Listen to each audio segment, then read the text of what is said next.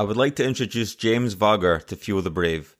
James founded the IDCO in 2011 with a mission to create convenience, offering new products and services for businesses and consumers alike.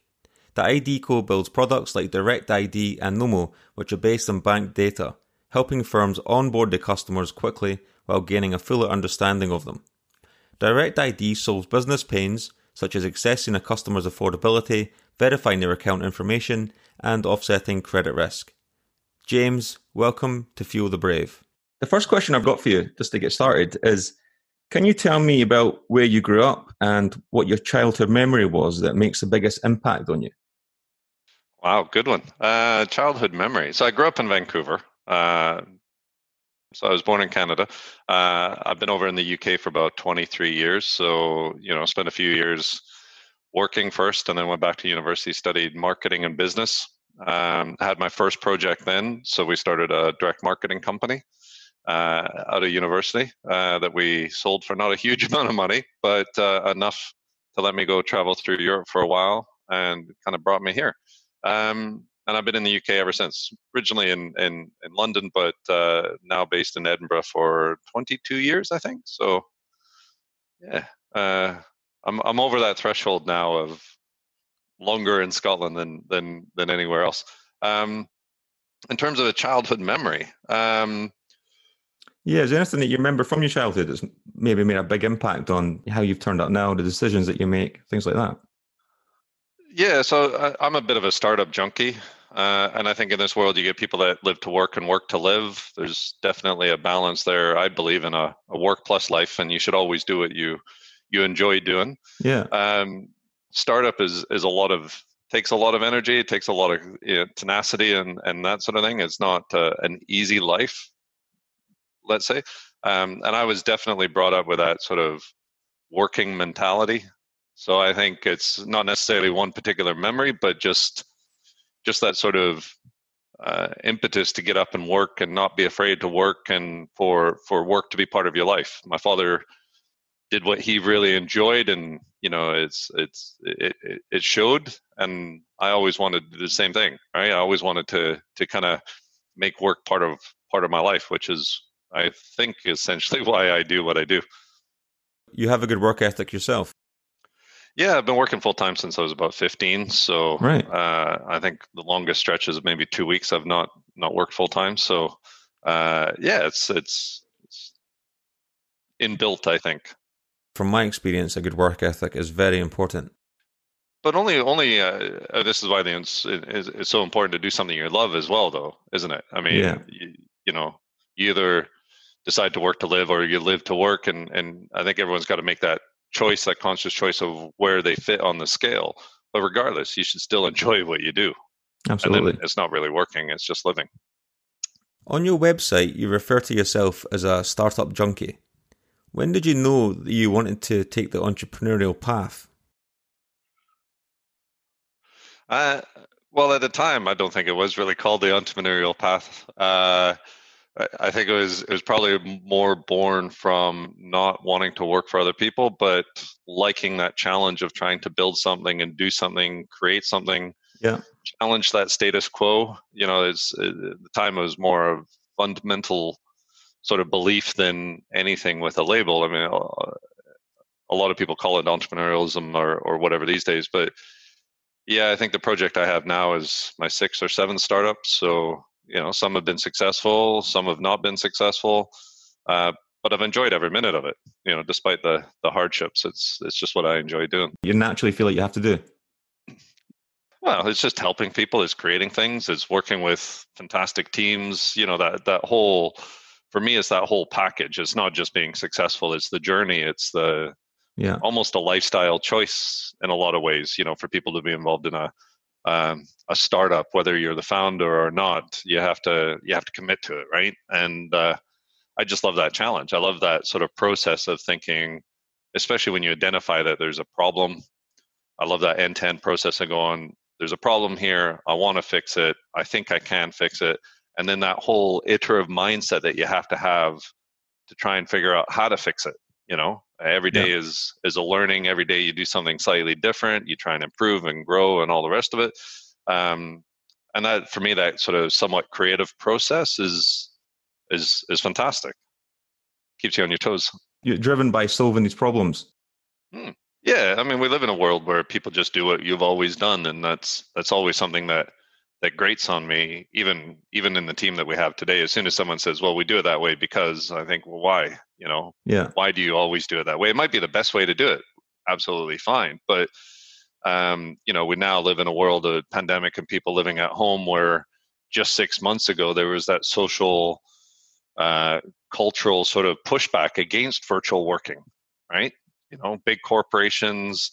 It was always that sort of balance of flexible working and freedom and all the rest of it, and people feeling at one level or another that they had to be in the office for whatever reason. The only thing that's changed is we can't be in the office, and actually most people like it just as much or better, and more people are more efficient, and it's not that big of a jump, but now we're all doing it. I know a lot of people working from home, and they've adjusted to the environment far better than they originally anticipated. Quite happy at home. Exactly. And you have to compensate. It's a different way of working. I had a virtual business maybe about 15 years ago or something. And we had developers around the world, and we ran a 24-hour development cycle. It was all, it was cool in a lot of ways, and it's a different way of working, right? It's not the same as getting up, going into the office, commuting, having lunch break, all the rest of it. You don't have the chance to have those anecdotal conversations and overhear somebody talking about things. So you have to be maybe more concerted and stronger on your management and communication. It's harder to maintain such a strong culture, but you can compensate for all that in a different way. The fundamentalism is the shift in the cultures around moving from the preconceptions, which is all they are, that working home doesn't work, to now it being acceptable. And that sort of product adoption, that sort of critical mass adoption of something, I find fascinating. You get early adopters and you get early innovators and early adopters. One is 17%, the other one's 35%. And then, in the startup world, people talk about 20% adoption in a market is that critical mass, because then 1 in 5 people knows Zoom. Now everybody knows Zoom, and it's a mainstay. You see that all the time, and that the end result of starting something and getting to that point where everyone's heard of it or done it, I mean, that's hugely rewarding. Yeah, and it's unbelievable what technology has enabled. Before we had this technology allowing remote working, if we had a pandemic then, a lot of companies would be in a completely different position than they are right now. It'd be nice to get out once in a while, but other than that, it's pretty good. Yeah. So I wanted to ask you, what are some of the biggest business challenges you faced, and how did you overcome them? Yeah, so I think every business has challenges. If I look at our current project, and we started off 10 years ago talking about, actually kind of the answer relates to what we were just talking about, I think. But we started talking about using bank data to help businesses onboard customers, right? Leveraging that identity and data you have with your bank account to hopefully remove some of the friction, both for the business and for the consumer, right? Essentially provide better identity checks and credit scores and all the rest of it. And that startup mentality in me says, well, it's a big problem. It's a global problem. We have a solution. Everyone's going to jump on and take advantage of that. Mm-hmm. We raised some money. We're pretty successful on that. We built a proposition. And then 5 years later, we came to the realization that we were just too early for the market. The first attempt at that was a consumer product. It was a digital passport where you put all this information into one place and you can kind of control and share it and stuff. A lot of what GDPR and other things talk about. And that realization that we were just too early in the market was difficult, as it always is. So we pivoted. We didn't pivot in value proposition, but we pivoted in the way we tried to sell it. So we moved from a B2C or B2C to B model down to directly a B2B to try and get the traction with the bigger customers.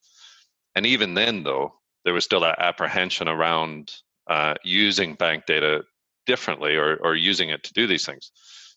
The end result is we've had to be involved in building an industry around bank data that's referred to as open banking. So I've been involved in that since the beginning.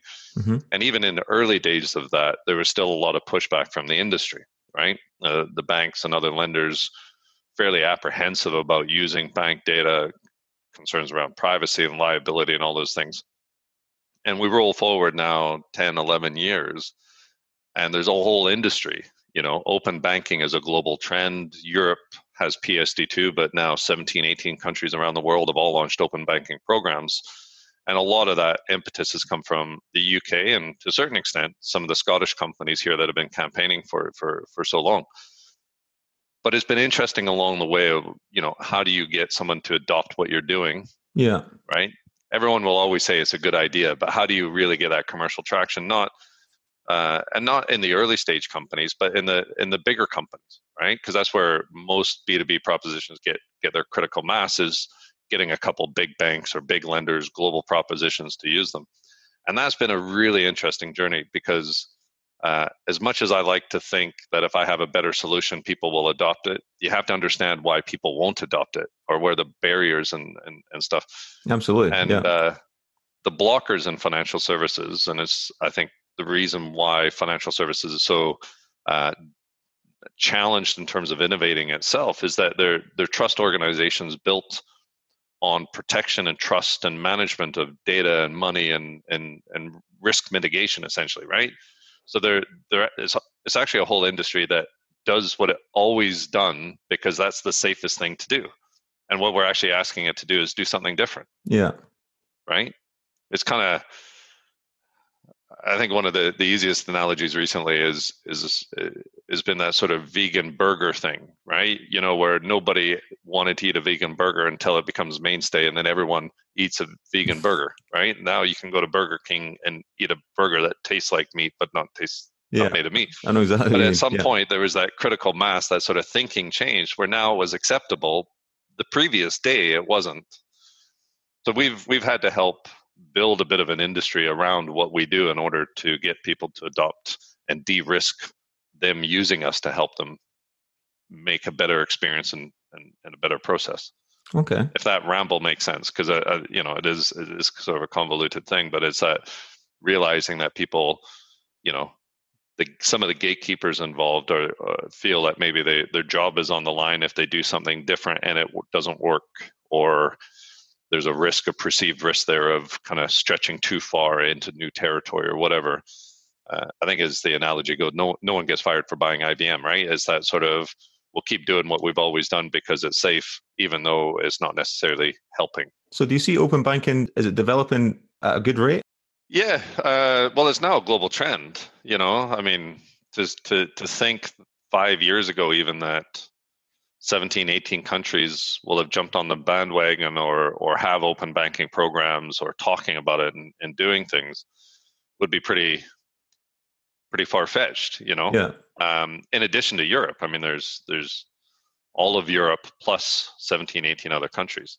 It's just a very long process, it's like anything. And sometimes, especially in this rapidly evolving world, where I think sometimes our expectations are very high. But if you look at something like open banking and you relate it to contactless or credit cards or internet banking or any other challenge that the financial industry's had, any opening of a new channel or anything else like that, it is a long process, because it's not just developing it, it's also that adoption cycle that has to happen. Yeah. Contactless has been 5 years? Now it's starting to get some real momentum, and now it's taking over chip and PIN, at least for a lot of basic transactions. The limits are starting to go up. It's really starting to get that familiarity now with people. But, for the first 4 years, it was still awkward, It's about getting people on board, changing their perception, and getting to the point where the technology is adopted. And I'm a big fan of first principles and root cause and really trying to understand why it is that someone wants to do something. Chip and PIN for me, or contactless for me, is a great example and highlights, I think, a mistake that we made early on. I mean, being in the identity and data space, we talk about security and privacy a lot, but actually as consumers, we're not motivated by those things. As much as an industry we want it to, as much as people are concerned about it, that doesn't change behaviors, right? And to get some adoption going, you have to actually change the behavior, not offer a benefit. And what motivates consumers is I think, only one thing, and that's convenience, right? We will do a lot for convenience. Contactless was a great example of how, and I thought this was hilarious for most of the sort of first 3 years. The big pioneer of contacts, obviously, was Starbucks, right? Yeah. And I found this myself as I would go into Starbucks. I would use my card. I would do order my coffee, do the chip, and then, do the contactless thing and then stand there. And I'd always be surprised at how much I liked doing it, but how little it changed my experience. Yeah, I know what you mean. Because by that time, you've already ordered your coffee. They're making your coffee. Say it takes a minute to make your coffee. You're saving yourself 4 or 5 buttons on a pad, stepping aside, and then still waiting for the same a minute. So the convenience overall wasn't the same. But that psychologically, that sort of moment of tapping your card and going ding and saving yourself 5 buttons is delightful, right? There's that sort of psychology with it that I think drove people to adopt it, and that sort of the experience, the gamification, the sort of instant reward, even though the coffee still took just as long to make as it ever did do. And with things like the pandemic and COVID, I mean, we talked about Zoom a minute ago and that sort of thing, but it's these sorts of drivers that kind of really accelerate the adoption of some of these things, because it does start to shake the status quo. Yeah. Organizations that have pushed back on electronic signatures and DocuSign all of a sudden now are embracing it because there just isn't an option, right? You have to be digital. So, but what I find interesting is what was stopping them before. It wasn't anything legal or technology or anything else. It's just a cultural issue. And a lot of these adoption issues are around the experience, the culture, the convenience, the things that the consumer has to go through or people have to go through in order to interact with them.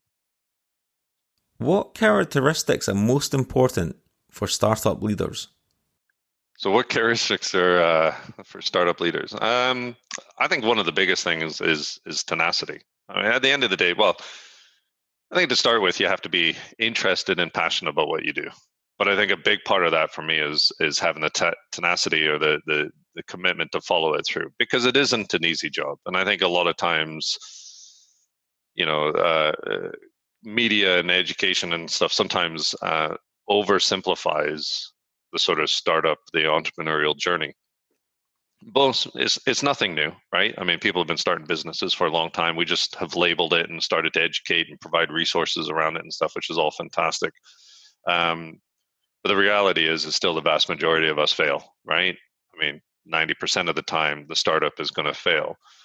And to make it not fail, I think you have to have that sort of dedication, that tenacity, that energy to follow it through, because it is a pretty lonely job most of the time, especially if you don't have a co-founder or something. It takes a lot of energy, but it's also you have to be very open to that iterative approach, I think, and always learning and trying to understand, having that thick skin around taking the negative feedback. Yeah. I think as an industry, we still placate people too much sometimes. It's always easy to be nice about an idea. It's much harder to be critical, but actually as startup people, that's what we need. Absolutely. I don't want to know why you like it. I want to know why you don't like it, right? And that's part of the conversation that doesn't happen as much, but that's the part that's needed.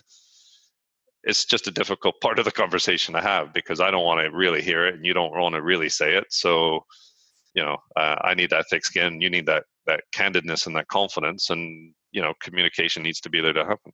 Yeah. And it's great to get that out there at the start before you start to really heavily invest in something. I don't want to spend 2 years, 6 months, 10 years of my life doing something that's doomed to fail anyways. Right? So while I might be passionate about something, I have a lot of energy, what I need to do is to think about the negativity, right? I think I need to understand why you wouldn't want it. What would stop you from doing it? That's the part of the conversation I really, really need to have. A lot of that stuff, the energy, the tenacity, the dedication towards it, the commitment towards it, making it part of your lifestyle, and then that constant iteration and cycling of ideas, that lean agile approach, and embracing that is all things that you need to do. But that's a lot like anything. I mean, you could be a professional sports person. You could Olympics or football or whatever. It's the same thing. If you want to be the best at what you do, you have to constantly iterate and challenge yourself and try and do things better, even if it's just slightly better each time you do it. Yeah. When you're looking for that critical feedback, is it your team that you rely on for that? Yeah, it's I think generally pretty difficult to get, especially I find it a little bit easier in North America because there's a more directness in culture that is a little bit easier and a bit more critical thinking maybe. But it is difficult, right? I think half of it is how you ask the question or even asking the question. And it's about looking at all sides of the coin. It's not just internally or externally, but it's everybody, Yeah. Because everyone's got their slightly different perspective. People within the team might understand the market or the industry or what you're trying to do better. People get caught up in the startup, right? We want to be successful. We want to do something great. We want to be proud, right? And sometimes it is difficult to have those really harsh conversations, but you need to internally, right? A lot of emotion behind it. Yeah, exactly, right? And the same thing externally. It's hard for me to, sit here right now going, yeah, Direct ID is going to change the world. Why wouldn't you use it, right? And no, tell me why. What would and really kind of think it's difficult to do that. But you just have to look for every opportunity. Always looking for feedback. Yeah, absolutely. Well, and that's part of the iterative cycle is that feedback loop. So I tend to be a very iterative person. After this, I'll go away and think, how could I have said something different or better or acted differently? Every time we develop a feature or product, I'm always thinking, how can we do that better next time? And that is about doing something, seeing the results, measuring it, getting the feedback, and then putting that into the next loop, right? Where do you see the company in 5 years from now? 5 years. I hate that question. 5 years is too far. Maybe 2 years from now. Okay. Yeah. I think with open banking, yeah, it's a little bit more short term than that. 2 years. Well, there's such an explosion, especially with COVID, around bank data and open banking. And while it's horrible for much of the world, it's had a really positive impact on the business. I think for a lot of the reasons why we talked about. It's really starting to get that momentum now, where people are not just sticking with the status quo and going for it. So for me, I'd like to keep going down that path. Yeah.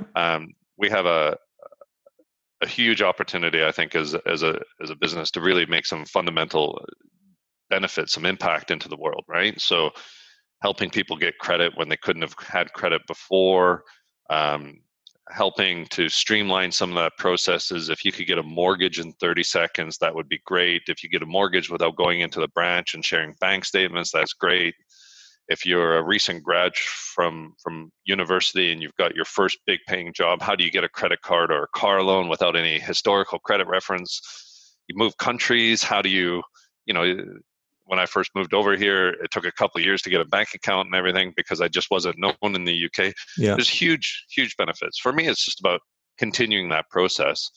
And we've got a long roadmap of things we want to do and build and that sort of thing. But it's about doing that for us, but continuing to carry that open banking flag and really showing the rest of the world that all the work that the UK and Europe and these other countries are doing around opening up access to allow me to share my bank data and benefit from that there's value there, right? So we're only one of a bunch of fintechs that are trying to use that data to make a difference. Absolutely, we want to benefit ourselves, but moreover, I want to see the industry that we now live in really succeed, right? And give people back control of their data, especially their financial data, and let them benefit from it. Use that to make better experiences. Entrepreneurship can be a tough road. In tough moments, how do you stay focused on moving forward and making progress? That again is a challenge sometimes. How do I do it? I try to take moments. I'm really bad for this. I tend to work a fair bit. I enjoy working. It's part of my lifestyle, so it's all integrated. I don't really have a non-work and work life. It's all kind of grouped together.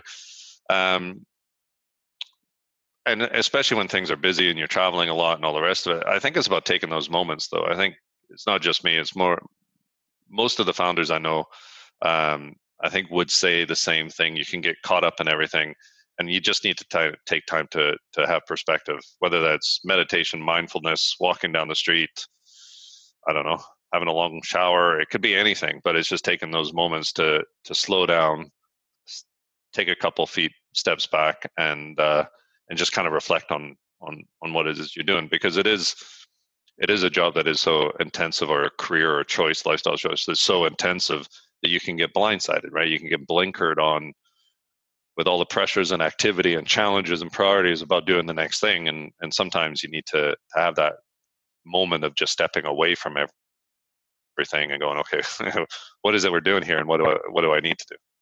How big a part of your life is meditation? I don't tend to do. I do a little bit of meditation.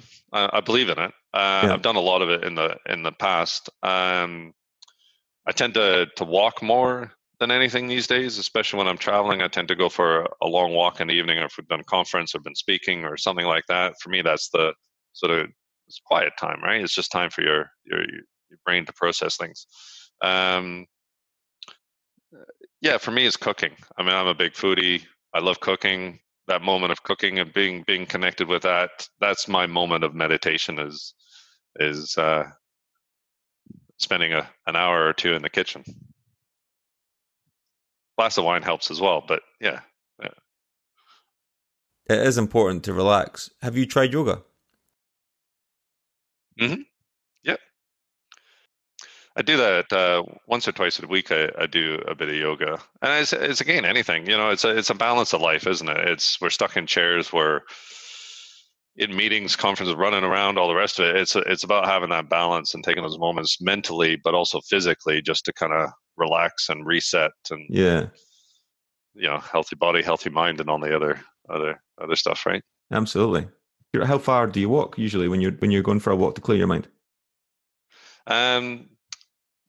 Well, today I think it's half an hour in today's world. No, I mean, for me, I can walk for ages. I can do an hour or two quite easily. So you can exercise as well? Yeah, exactly. Do you have a role model or mentor who has impacted your life?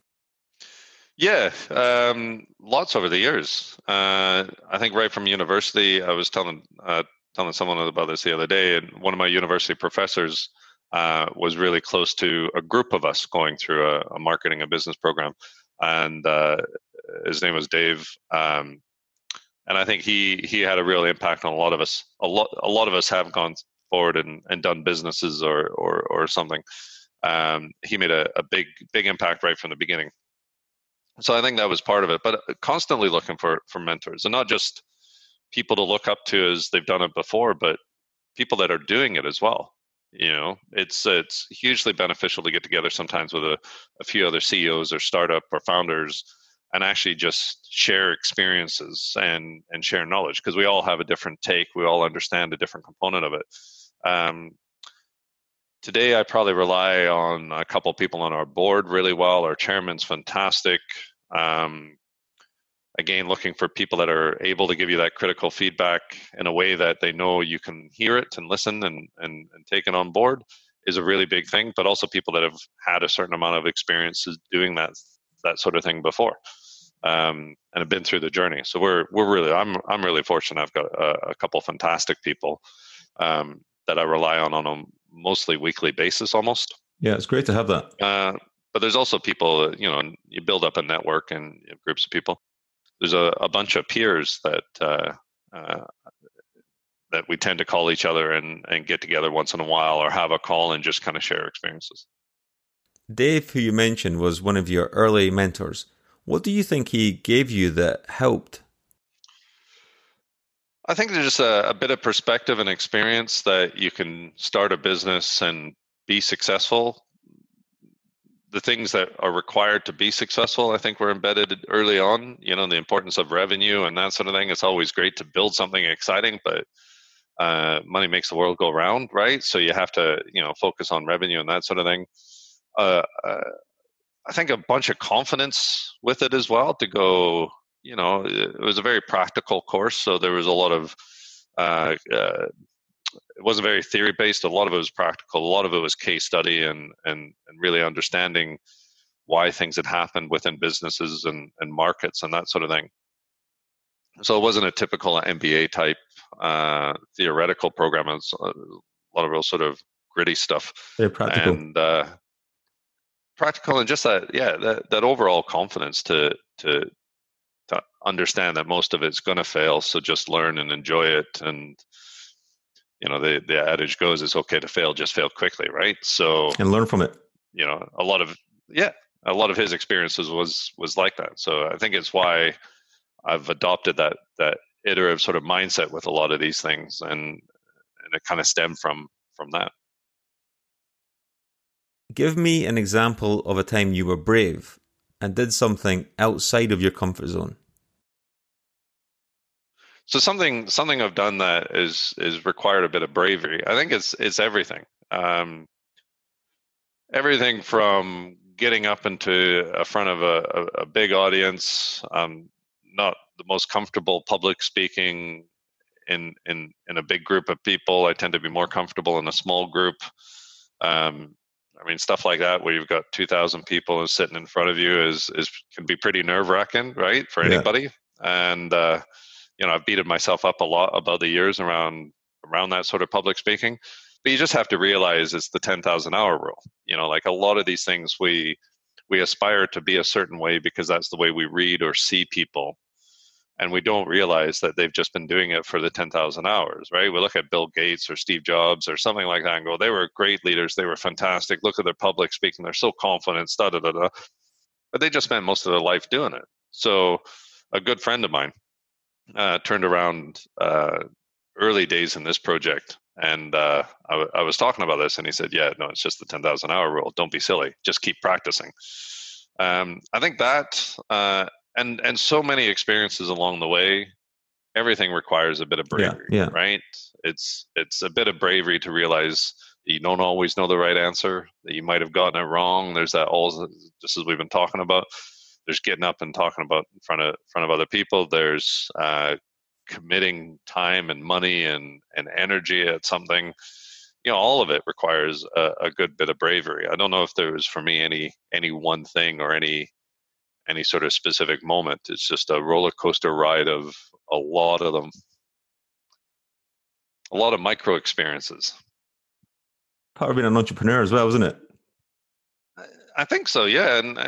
And this is why I don't think my personal view is it's hard to teach entrepreneurship, right? It's not a set of books that you can kind of pick up and just do. You have to be inclined that way. You have to want it as part of that lifestyle. You have to be willing to take that risk.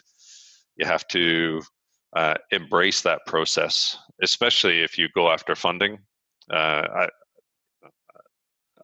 always, or most of my projects have always bootstrapped, and I'm a much bigger fan of bootstrapping, because when you get on that funding train, obligations, expectations all just get exploded, right? There's you have to return the money. It's not free, right? Yeah, absolutely. What are some of the mistakes you wish you could have avoided? A lot of the learnings along the way have been reflective of mistakes. I think I probably should have focused a little bit more on really understanding that consumer behavior. I thought by creating something easier and faster and quicker, why wouldn't you do it? And it took a long time to really drill down into what was stopping the adoption of what it is we were doing. And yeah, so that was probably the biggest mistake along the way. We were probably 10 years too early for the market. So we were a fintech before fintech and open banking before open banking and all these other things. And everything's great in hindsight. So I guess the question is, do you regret it, or do you have any regrets or whatever? Absolutely not. I mean, at the time it seemed right. Lots of support. Like I said, we raised some funding and everything fairly quickly. It seemed right, but the reality was, when you kind of peel back that onion, the thing that was, causing the problem was much more intuitive and embedded within an industry than we realized. But I think the industry's grown up around it as well. Banks are now trying to innovate where 10 years ago they were pretty stuck in their ways, right? It'll be good because you've actually seen the full development of the industry as you've been waiting for it to catch up with you. Yeah, it's just a long time to wait, though, isn't it? 10 years, is a lot of gray hair. It's more funding. It's a lot of challenge and heartache and stuff. So it's, but that's also a realization that most big successful companies don't do it in 3 years. It's a 10 to 15 year cycle in the startup world. Very few businesses, I mean, we're talking fractions of percentage or basis points, actually go from nothing to big in 3 to 5 years. Most of the time is 5, 10, 15 years. So, and that's why I think you have to have that tenacity and you have to have that dedication.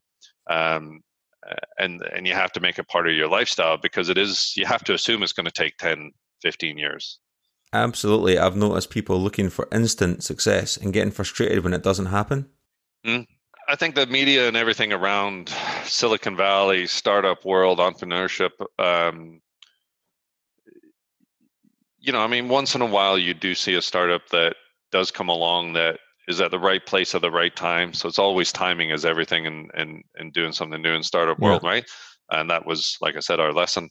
But really sort of, just understanding that 99.9% of the times it's a long journey that you're going to take, right? And not expecting to have it perfect right from the beginning. Again, it goes back to understanding what's wrong versus what right. It's trying to de-risk that and get as much knowledge along the way and make it a journey, because it's never overnight. Yeah, you have to go in it for the journey and not just go in it for the end result. Absolutely. That's why it's a lifestyle, right? I mean, I love what I do. I absolutely do. I could do other things. I could get a job. I could do whatever. But actually what gets me up in the morning is doing what I do, right? And being part of that journey, and experience and embracing it, right? Because it is going to take, well, hopefully we're between the 10 and 15 year window. So maybe now is the time. But I can't think of many businesses of the thousands and thousands that I've ever seen or come across that have been successful within 3 years. How do you handle adversity or doubt? Adversity or doubt. How do I handle adversity or doubt? Well, I think naturally I'm a fairly optimistic guy, right? I tend to view the world always glass full, half full, and be pretty positive about things. I try to be less positive and more constructive. I think with a bit of experience, it's easy to be, get excited and look for the things. But you just have to have a belief in what you're doing. I don't think there's any easy answer there. It all gets wrapped up into the same sort of psychology and the sort of mindset that you have to have with these things. You have to have that tenacity again and thick skin for it, right? Because it's not an easy job.